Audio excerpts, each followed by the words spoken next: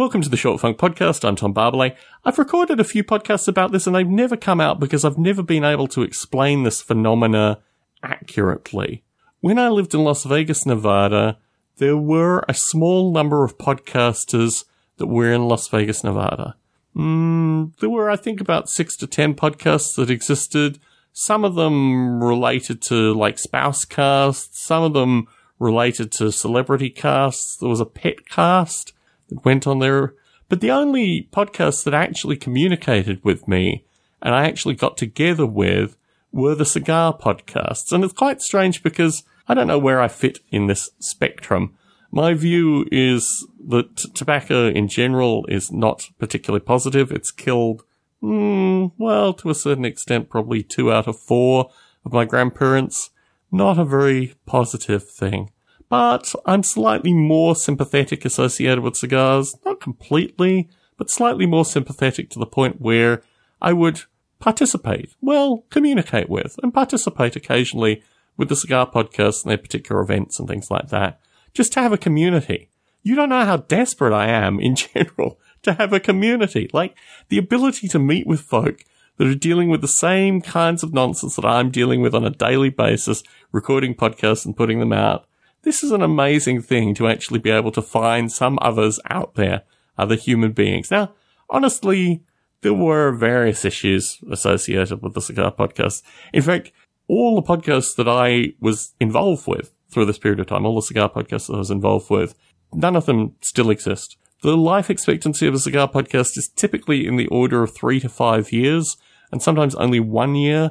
And even the longest serving podcasts that I participated in lasted maybe 6 or so years. And I think there's some kind of arrangement because a lot of them were not corporately sponsored, because a lot of these little industries, they're tiny. I mean, they're, 3-4 person run enterprises. So it gave me an interesting perspective on a hobby which I hadn't really considered previously.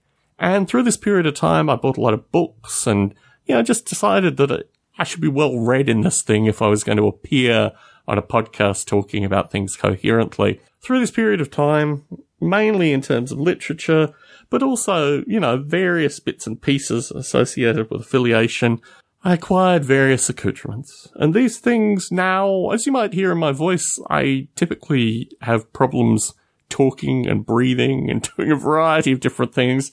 And really any form of smoke isn't a good thing for me.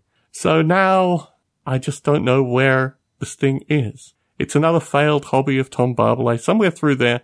A hobby that was purely designed to try and find the others, to try and make friends, to try and get a sense that there were other podcasters out there.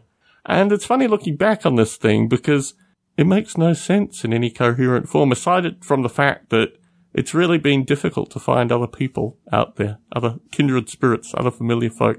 But if you want to talk about a Parejo, Panatella, if you want to talk about Padilla, these kind of things, these are all avenues that I've learnt about, and various kinds of slow fermentation, all this kind of stuff.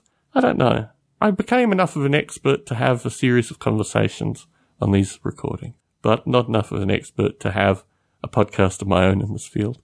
And honestly, I think there's a slippery slope with a lot of these kind of podcasts because of the nature of not just sponsorship, but also, like, if you're given a lot of stuff, I don't really trust reviews of people that are given a lot of stuff. Doesn't strike me as a way to get a critical review on something.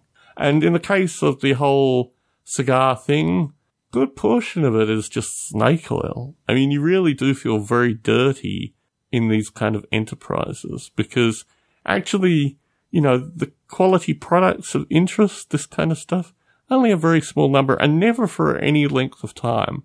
One of the cigar makers that I became particularly friendly with is a fellow who lives in Reno and periodically wins awards and things like that. He's quite well known in this particular trade.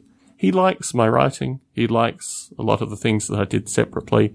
And he and I maintain a friendship. If I go back to Reno ever, I'll look him up and get together with him. And it's funny, these kind of people through this whole experience, that your abilities in other areas is really what maintains them, not your ability to participate in something. Anyway, hopefully this made some sense. Tom Barbalet in San Jose, signing out.